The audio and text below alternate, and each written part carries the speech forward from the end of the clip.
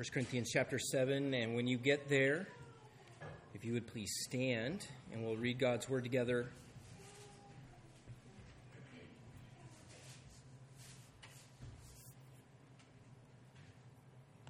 First Corinthians 7, starting in verse 25. The Apostle Paul says, "Now concerning the betrothed, I have no command from the Lord, but I give my judgment as one who by the Lord's mercy is trustworthy.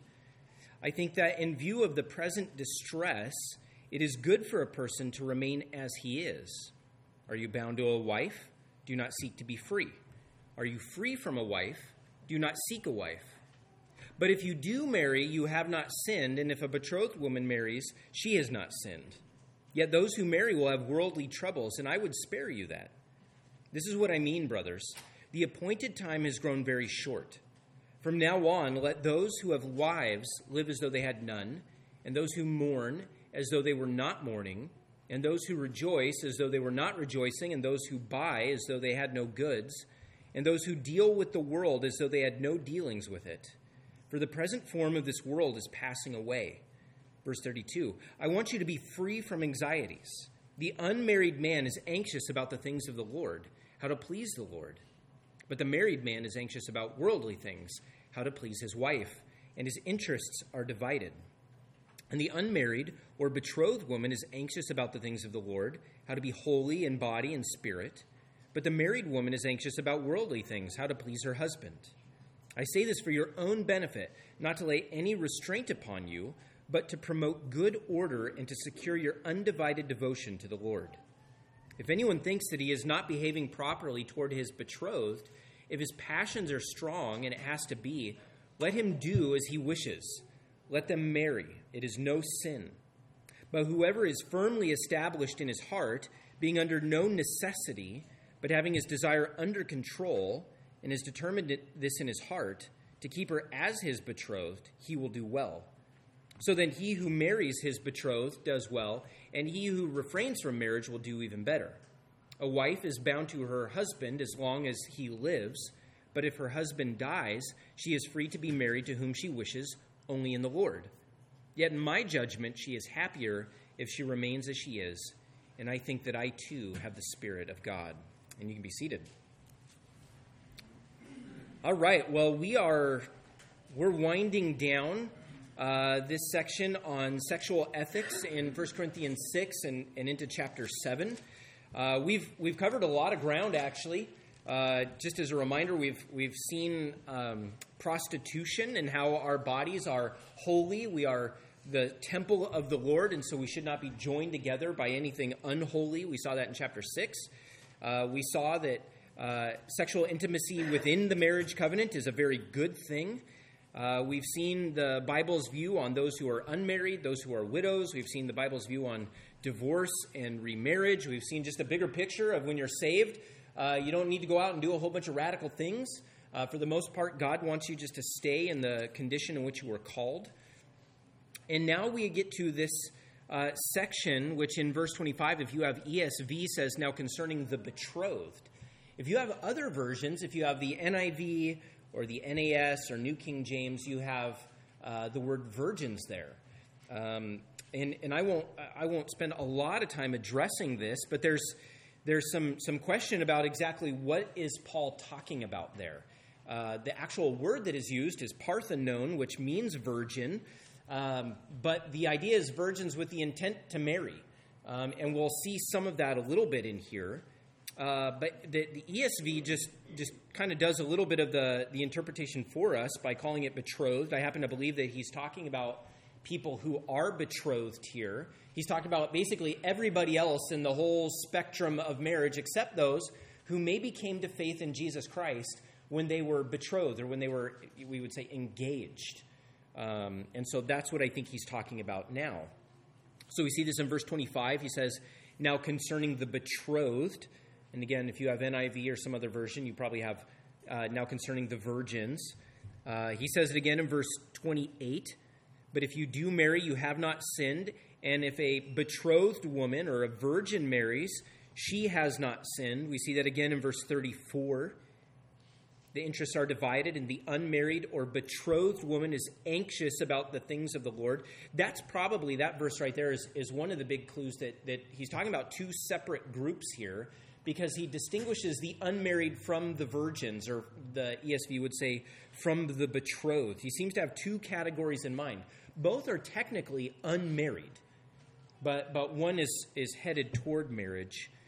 And then we see that again in verse 36, where it's actually, rather than talking about the woman, it seems like it's talking about the man who's in that betrothal situation as well. So all of that to say, I believe this section is talking about those who are betrothed, those who are in that sort of engagement process. There seems to be a tension here that betrothal issue would bring up, which is why he's addressing that.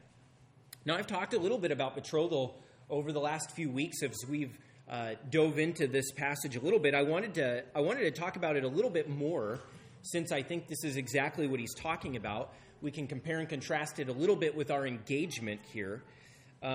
Here's a definition of betrothal, and this is from the Dictionary of Bible Themes. It's a period of engagement preceding marriage. It's a binding contract between two families, and it's sealed by the exchange of gifts. Okay, so it's a period of engagement preceding marriage, before marriage. It's a binding contract established between two families, and it's sealed by the exchange of gifts. So that's kind of what we're talking about here. There are basically four parts to this. Number one, that there was no sexual union in the betrothal period. They were considered husband and wife, but there was no sexual union at all. This is Mary and Joseph, right? Before Jesus was born, they were considered husband and wife, but there was no sexual union with them. The second part that is interesting in betrothal is that there was a balance between the parents' involvement and the child's desire. So the parents were very much involved, but there was also the child's desire. We see this in two places, actually, in Genesis. In Genesis 21, Ishmael wanted to be married. He said, "Go get me a wife." He's talking to his mom. "Go get me a wife." And most of you moms are like, "That's not my job, son." In the Old Covenant, it was. It was the job of the parents to go and negotiate this. We see in Genesis 27, interestingly, Esau went and he got married, but there was no parental involvement, and he brought shame and grief to his parents because he short-circuited that parental involvement. So there's parental involvement, but there's also the child's desire. The third aspect of betrothal was money. There was money involved. There were two sides of it. So there was the bride price. You may have seen this a little bit in the Bible. The bride price. The bride price was the amount of money the husband or the husband's family paid to the wife's family to secure the wife. That's what it was. And this got really interesting sometimes. Do you remember what the bride price David paid for Saul's daughter was? It was 100 foreskins of the Philistines. That was the bride price. Do you remember what David delivered?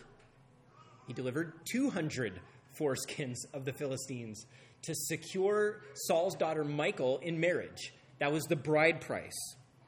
There's also, this is interesting, there's also another situation in Genesis 34 where the sons of Hamor, I think is how you say his name, they wanted to marry the daughters of Israel. You remember that? And they said, there is a bride price. The bride price is you have to be circumcised. And you remember what happened to the sons of Hamor after they got circumcised? They all got slaughtered. The sons of Israel came in and they absolutely slaughtered the sons of Hamor. So a bride price, it could be money. It could be a certain amount of sheep or goats or labor or that sort of thing. It could also be war favors, that sort of thing. So the one side of the money is the bride price. It's the money that the groom's family or the groom paid to secure his wife. And then there was the dowry. The dowry. And the dowry was the bride's family who gave money to the bride on her wedding day or to the bride and groom. It was sort of the blessing as they began the family. And we see that with Jacob and Laban, sort of as Laban, the bride price that Jacob paid was to work all those years for the two daughters. And then the dowry that he got was a huge flock from his labor. So there's the bride price of the dowry. The other aspect, the fourth aspect, so there's no sexual union, there's parental involvement, there's money. The fourth aspect is that they are legally recognized as binding in marriage. It's not fully consummated because there's no sexual union, but it is legally binding in marriage. If you remember Lot from the book of Genesis, he had sons-in-law, but they were not technically married to his daughters. But they were viewed as a technical union together. This is the betrothal period. It's stronger than our engagement period. Engagement here is just a promise that one day we'll get married. It's really nothing more than that. In the Bible, whenever you see betrothal, it's much stronger than that. And I wanted to show you something a little bit interesting, I think, related to the whole betrothal situation. And that's actually in 2 Corinthians chapter 11. So turn one book over to the right. So we know that marriage is a picture of Christ's love for the church, right? That's what we depict when we get married. And so we will often say that the church is the what of Christ? It's the bride of Christ. Well, it's interesting because actually we're not technically fully the bride yet. We are in a state of betrothal right now. We are in a technical betrothal state. You know what we're waiting for? We're waiting for our husband, Jesus, to come back, and that's why people talk about the return of Jesus as the consummation, when we are fully and technically married. Paul actually teases this out just a little bit in 2 Corinthians 11, verses 1 and 2. He says, I wish you would bear with me in a little foolishness. Do bear with me, for I feel a divine jealousy for you, since I betrothed you to one husband to present you as a pure virgin to Christ. Isn't that interesting? We are the bride of Christ, but we're still the virgin bride of Christ, and we are waiting for Jesus to come back when the actual marriage begins, because we are waiting for the marriage supper of the Lamb, when the marriage happens, the reunion, when Christ comes back. And so this is just a beautiful picture, betrothal is, of actually the state that we live in right now in relation to Jesus. We are his bride in some sense, but we are his betrothed bride. We are waiting for one day for him to come back and the marriage to be consummated. I just think that's pretty cool connection. So turn back with me to 1 Corinthians 7, and let's kind of unpack this a little bit. Again, I think what's going on here is that people they were in the betrothal period, and they came to faith in Jesus, and now the question is, well, what do we do? Remember, there was a lot of misinformation being spread in Corinth. There were people spreading this idea that it is good for a man not to have sexual relations with a woman. And people were thinking, well, that means like ever, not even within marriage.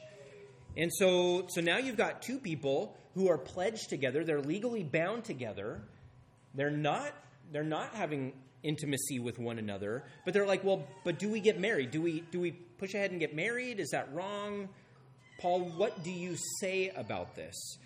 And I want to give due diligence to the context of the passage. And in Paul's mind, as we've seen all along, is, hey, if you can stand it, don't get married. Don't get married. Because there is a special way that you can actually serve the Lord completely unencumbered if you're not married. That's a legitimate option. And I want to give Paul the floor on that because it's really been his advice all along. Paul is not anti-marriage at all. Paul is pro-marriage. He likes marriage. The Bible is pro-marriage. God created marriage. It's a good thing. But as somebody who is in a special situation of being single and being an apostle to the Gentiles, traveling all around, he has a unique perspective on marriage. And he realizes that there are things that single people can do to the glory of God that married people just can't do. And they can go out and they can proclaim the word of God in a way that married people can't. Now, here's what's interesting here. this whole section from verses 25 to 40 is not a command at all.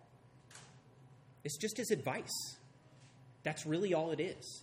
You'll see when he says in verse 25, now concerning the betrothed, I have no command from the Lord, but I give my judgment. He's just giving advice. That's all he's doing. And so what I wanted to do is I wanted to take what he says here in these 15 or 16 verses, and I wanted to just sort of unpack 5 principles of how to take, or maybe we could say how to give relationship advice. Because that's what he's doing. Here we have the Apostle Paul, who has spoken through the Holy Spirit, but this is just advice. And he's actually allowing people not to take his advice. He says, I have the Spirit, I've been counted trustworthy by the mercy of God, but here's some advice. So the first principle is consider who's giving the advice, especially with relationship advice. Consider who is giving you relationship advice. Look at verse 25. Paul says, now concerning the betrothed, or again, some of you have virgins, but again, I think it's that betrothal period. He says, I have no command from the Lord, but I give my judgment as one who by the Lord's mercy is trustworthy.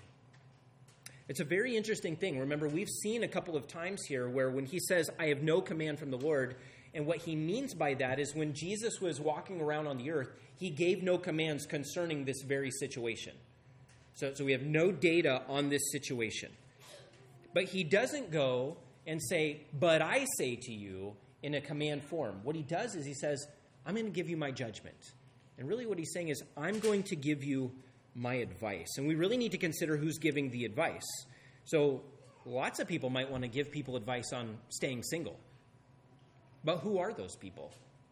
Are they people who love like the fraternity life or the Playboy life? Or people who are in a very bad relationship? People who they despise children or despise any sort of maturity at all? I think we need to understand who it is we're seeking advice from. And that's true even with people who are godly. What is their situation in life? What is their background? How do we understand? Paul was single. He was unmarried. He was singularly focused on missions, and he saw the work of the gospel spread all throughout the European nations through the preaching of the gospel. He loved church planting. That was his one mission. And that's what Jesus specifically had raised him up to do. So we have to understand that his station in life was this. And he wants to encourage people as well. If your station in life might reflect that, you need to consider doing this. The other thing I think that we need to understand is somebody's attitude in that. He says, now concerning the betrothed, I have no command from the Lord, but I give my judgment as one who by the Lord's mercy is trustworthy. Here I think is really a sense of humility that he has. He doesn't start laying down a bunch of laws for these betrothed people. He realizes he has no command from the Lord. He has no solid instruction for them in this situation. Jesus said nothing about it. He has nothing, and he just kind of lets it at that. See, you think about this. This is the Apostle Paul. If you're going to go ask anybody for relationship advice, and you had the Apostle Paul hanging around, you go ask the Apostle Paul, wouldn't you? Be like, I'm going to go ask that guy. Like, he's pretty tight with Jesus. He's seen Jesus. He does miracles. He does all this stuff. Like, why wouldn't we go talk to him? But he's humble, and he says, look, I don't have a command, but I do think that I am trustworthy. He doesn't lay down the fact that he's an apostle. He doesn't do the trump card of his position. What he realizes is that when it comes to advice, it's all about God's mercy. He says, look, God has been merciful to me. I'm a sinner. I'm the chief of sinners. I was taken out of this situation where I was persecuting Christians, and I was raised up to be a special blessing to the church. That's all of God's mercy. And so he's not trying to burden anybody with what he's about to say with his advice. He's actually trying to be a blessing to them. He wants to actually free them from their burdens. Notice in verse 32. This is his heart. And I think it's a humble heart. He says, I want you to be free from anxieties. That's actually his goal in telling people, hey, refrain from marriage. He wants them to be free from anxieties. The unmarried man is anxious about the things of the Lord, how to please the Lord. But the married man is anxious about worldly things, how to please his wife. And his interests are divided. And the unmarried or betrothed woman is anxious about the things of the Lord, how to be holy in body and spirit. But the married woman is anxious about worldly things, how to please her husband. And then he says this. He says, I say this to your benefit, or for your own benefit, not to lay any restraint upon you, but to promote good order and to secure your undivided devotion to the Lord. Really what Paul's getting at is he doesn't want to restrain them. He doesn't want to burden them with his advice. He realizes his advice is very different than what they've heard, what they've grown up with, what the culture seems to be appropriate. And he says, look, I want you to consider this seriously, but also understand that I'm not trying to lay a burden on you. And I think that's good. You need to know who you're getting advice from. The second thing when we talk about relationship advice is that we need to understand our context. We need to understand our context. What's the world like where we live? And does that change maybe our decision on marriage or going forward with marriage or the circumstances around marriage? So notice the context of the Corinthians. Look at verses 26 through 27. He says, I think that in view of the present distress, it is good for a person to remain as he is, meaning not married. So are you bound to a wife? Do not seek to be free. Are you free from a wife? Do not seek a wife. But if you do marry, you have not sinned, and if a betrothed woman marries, she has not sinned. So it seems as though there were actually some very specific situations going on in Corinth where maybe there was some persecution going on. He says, in light of this present distress, and the idea of distress here is pressure or trouble that would maybe make marriage or getting married very, very difficult. And we don't know what that is. He doesn't elaborate on what that is. Was that persecution? Was that maybe coming persecution? Were there other societal pressures going on that would make marriage especially tough? We really just don't know. But I think the thing that we can pull out of this is we need to understand what's going on not only in our world around us, but even maybe in our specific lives as well. Just some examples of some things that people might want to consider before getting married. You think of during World War II or in Vietnam, there was the draft. And people had to consider whether or not they would be drafted into war when they got married, or there are times where there's Holocaust, or there are times where there's plague, or there are times where there are just immense persecution where it is very likely that one or both people will die. And if you are married and you have children, then what happens to the children? And where do they go? How do you provide for them? Those are not necessarily deal breakers, but those are things to keep in mind. Other things to keep in mind that I talk to people about is jobs. How will you guys provide for one another? Is there a job situation for provision? What about theological compatibility? Two people get together and they realize, we've got a lot of differences. One time I remember counseling a guy. He was a high church Lutheran, and the gal that he had married was Assemblies of God. Like, they could not have been more different on what they liked in a church experience. When he would go to church at her church, it felt like a crazy rock concert. And when she would go to his church, it felt like everybody was dead. And they had not worked that through before they got married. They hadn't worked through spiritual gifts. She spoke in tongues. He didn't even believe that was a spiritual gift.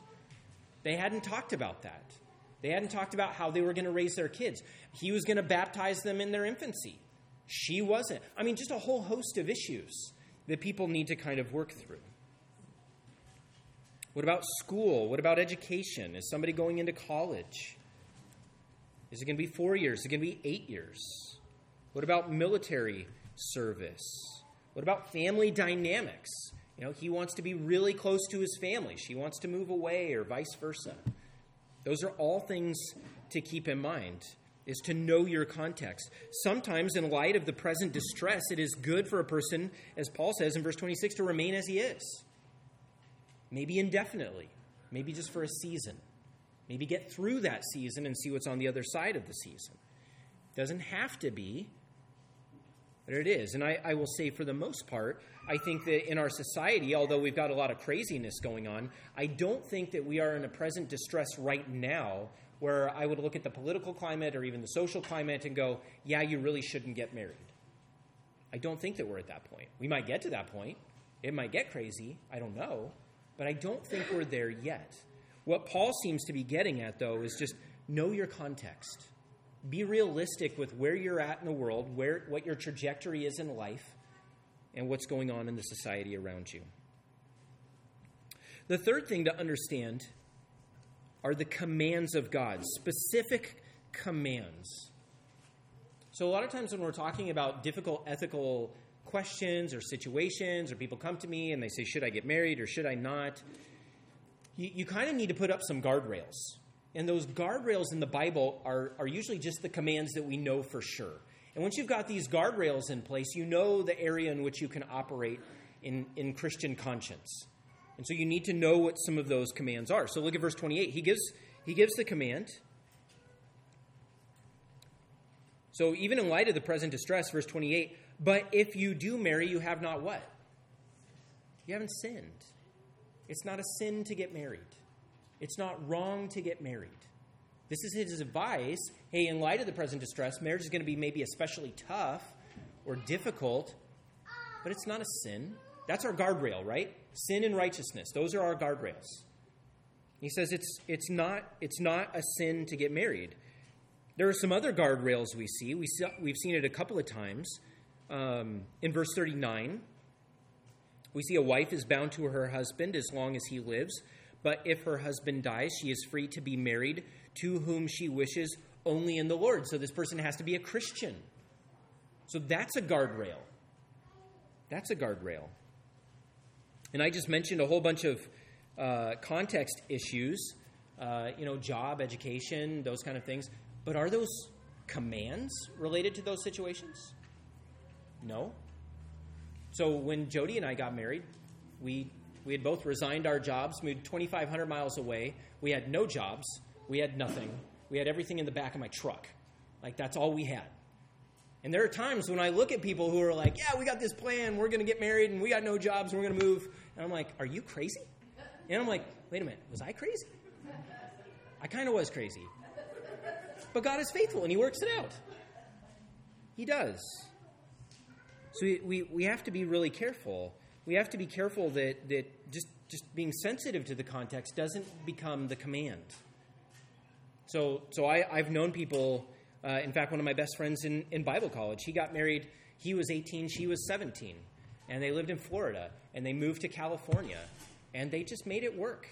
And everybody's like, oh, well, you're too young, and you're never going to make it, and I think they've got like 4 kids, and they're doing just fine being married for 25 years. I mean, God can bless. So it's not a command. We need to be very, very careful that our context and maybe the considerations don't become the commands, because that's when we get legalistic, right? When you have to have a certain education, or you have to make so much money, or you have to have all of your ducks lined up in a row. It doesn't always work like that. So you need to know the commands. Here's the third thing when giving advice or taking advice, is that we need to live like Jesus is really coming back. We need to live like Jesus is really coming back. And this is a kind of an odd section in verses 29 through 31, but this is really what he's getting at. It feels really upside down, but I want to take us somewhere else, and I'll show you that it's not all that upside down. But notice what he says in verse 29. He says, "This is what I mean, brothers. The appointed time has grown very short. From now on, let those who have wives live as though they had none, and those who mourn as though they were not mourning, and those who rejoice as though they were not rejoicing, and those who buy as though they had no goods, and those who deal with the world as though they had no dealings with it. For the present form of this world is passing away." So this is kind of a weird section. You're like, wait a minute, what does it mean to live with your wife but not like with your wife, or to buy but not like you're really going to hang on to it? What's he talking about? Well, I think the gist of it is really in verse 31. The present form of this world is passing away. Whatever situation you find yourself in life, just understand it ain't going to last. Jesus could come back today. He could come back tomorrow. And the whole of the Christian life is to look beyond all of the stuff here on earth to Jesus' return. And part of living the Christian life is understanding that everything we're doing here is passing, and our whole focus should be on Jesus. In fact, look over to 1 Peter chapter 1 for just a moment. Peter says this very clearly and plainly. Paul's a little bit more poetic. Peter just gets right to it.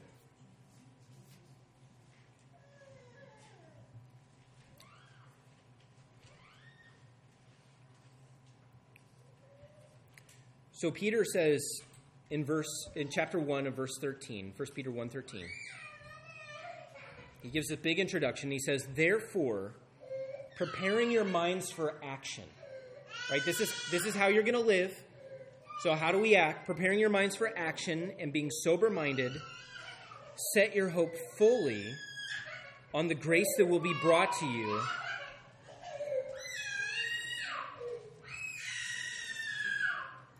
rough morning. Therefore, preparing your minds for action and being sober-minded, set your hope fully on the grace that will be brought to you at the revelation of Jesus Christ. All of our actions, you guys, are through the lens of Jesus is coming back. All of our hope, all of our attitude, all of our mindset is, yeah, but Jesus is coming back. But Jesus is coming back. And that's what Paul means back in 1 Corinthians 7 when he says this present form of the world is passing away. One day all of this is going to be gone. There won't be any more husbands and wives. There won't be any more. The stuff that you go out and buy today or buy for school or buy for whatever, that's all going to be burned up one day. Don't get too wrapped up in it. The thing that causes you great grief and anxiety and sorrow, the mourning that he talks about here, don't get too wrapped up in it. One day it's all going to be gone. It's going to be such a distant memory, it will hardly even come across your mind anymore in eternity. And he says this is the mindset that believers ought to have. Not that if you're married, you're like, nah, I'm not dealing with the wife anymore. That's not the point. The point is even this marriage that we have is temporary. And it's really going to give way to the ultimate and true marriage when Jesus comes back and there's that consummation of our marriage with him. Keep that in mind always, no matter what your situation is in life. Leon Morris said that it is easy to be preoccupied with our circumstance, and it is easy to forget eternity. And that's really what he's getting at. Don't get so preoccupied with your circumstance, whether it's married or not, whether you're betrothed or not, whether you have goods or not, whether you're poor or not, whether you're sad or joyful or not, that you forget eternity. Because that's where we set our hope. Number 4. Any advice that we give or any advice that we take should be to promote good order and peace. To promote good order and peace. And we see this in verses 32 through 35. Forget the man being anxious about his wife and that sort of thing. Just notice Paul's heart. Why is he giving this advice? And I think I came up with five heart attitudes he has about this. Verse 32, I want you to be free from anxieties. That's number 1. He wants them to be free from anxieties. The unmarried man is anxious about the things of the Lord, how to please the Lord, but the married man is anxious about the worldly things, how to please his wife, and his interests are divided. And the unmarried or betrothed woman is anxious about the things of the Lord, how to be holy in body and spirit. But the married woman is anxious about worldly things, how to please her husband. I say this for your own benefit, not to lay any restraint upon you, but to promote good order and to secure your undivided devotion to the Lord. And I think this is really good, right? We get this. If you're married, if you're a man, you have to please your wife. Happy wife, happy life. That's just how it is, right? And the same goes for ladies too. If you're not married, you're not encumbered with that. You don't have to take into account what your husband says. You don't have to take into account what your wife says. You are free, and you're free to go serve the Lord. You're free to go do whatever you want to do in the Lord.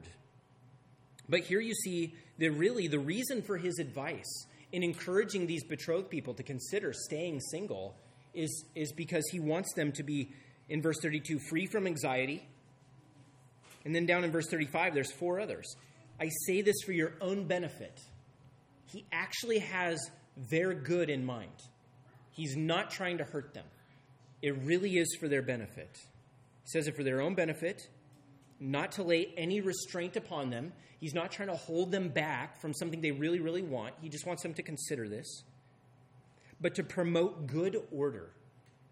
To promote good order. He wants things to be orderly in their lives and in the church. And to secure your undivided devotion to the Lord. That's really what he wants. He wants them to be solely focused on Jesus more than anything else. Now, it's not wrong to marry, and it's not wrong to be anxious about what your husband wants or what your wife wants. Those are okay. But more than that, even in marriage, our undivided devotion should be to Jesus. So the advice should be to promote good order and peace. And the number 5, I think we often forget this about advice, but is the choice is ultimately yours. The choice is ultimately the individual's choice. I don't know about you, sometimes when I go get advice from people, I kind of want them to make the decision for me, and then I'll blame them if it goes wrong, right? I'll celebrate if it goes right, but I'll blame them if it goes wrong. I want them to make the choice. And at the end of the day, Paul says, no, this is on you. You have to make this choice. And notice how much he puts it back on the people. He puts it back on the betrothed, and he actually puts it back on the widows as well. I kind of clumped them all together because I think the principles are the same. So, verse 36, if anyone thinks that he is not behaving properly toward his betrothed, that is, if there are 2 people who are betrothed and they're getting involved in sexual immorality that they shouldn't, he says, if his passions are strong and it has to be, let him do as he wishes, let them marry. Right? We saw that earlier in the chapter, where if they cannot exercise self-control, they should marry. That's what he's talking about now. If you're in that betrothed state and you can't exercise self-control, go get married. It is no sin, verse 36.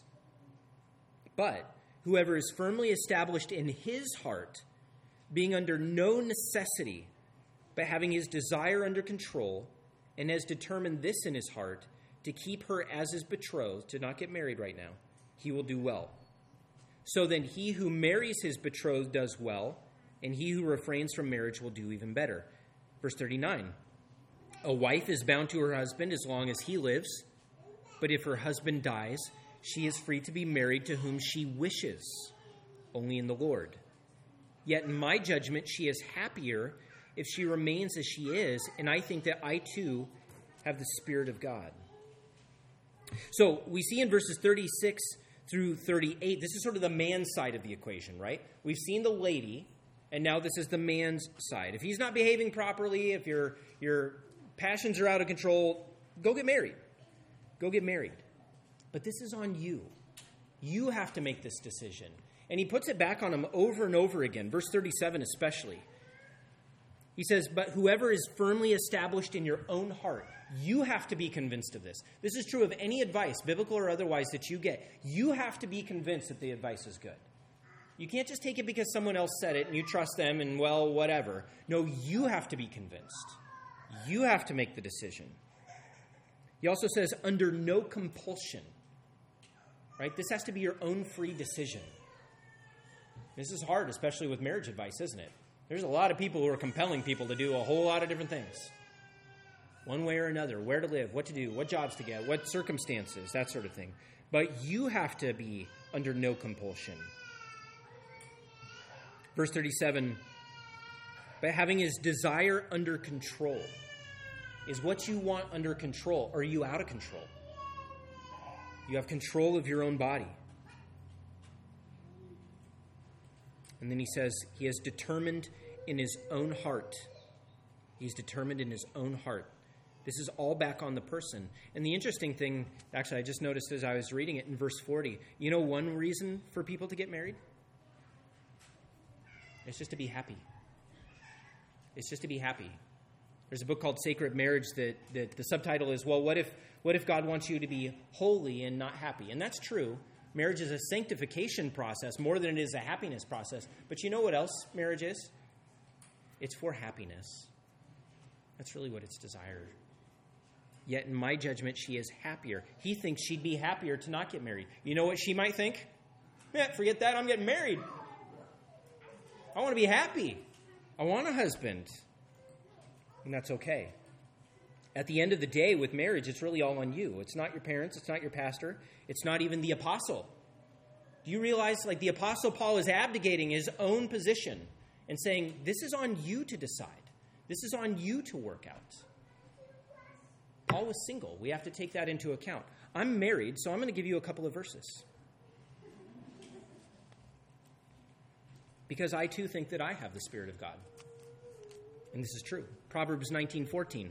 House and wealth are inherited from fathers, but a prudent wife is from who? It's from the Lord. A prudent wife is from the Lord. Proverbs 18:22. He who finds a wife finds a good thing and obtains favor from who? From the Lord. From the Lord. Whether you marry or you refrain from marriage, you have to be convinced in your own mind. If you marry, it's not sin. You might serve the Lord more unhindered as single. If you haven't been married, consider that. Really consider that. But if you have a desire, it's okay. And you can bring God glory in marriage. Let's pray. Father, we thank you for your word. We thank you that you are good to us. And you've given gifts both of singleness and of marriage, and we pray that we would exercise them to your glory. Thank you, Lord, for your word. May we be humble and walk according to it. We ask in Jesus' name. Amen.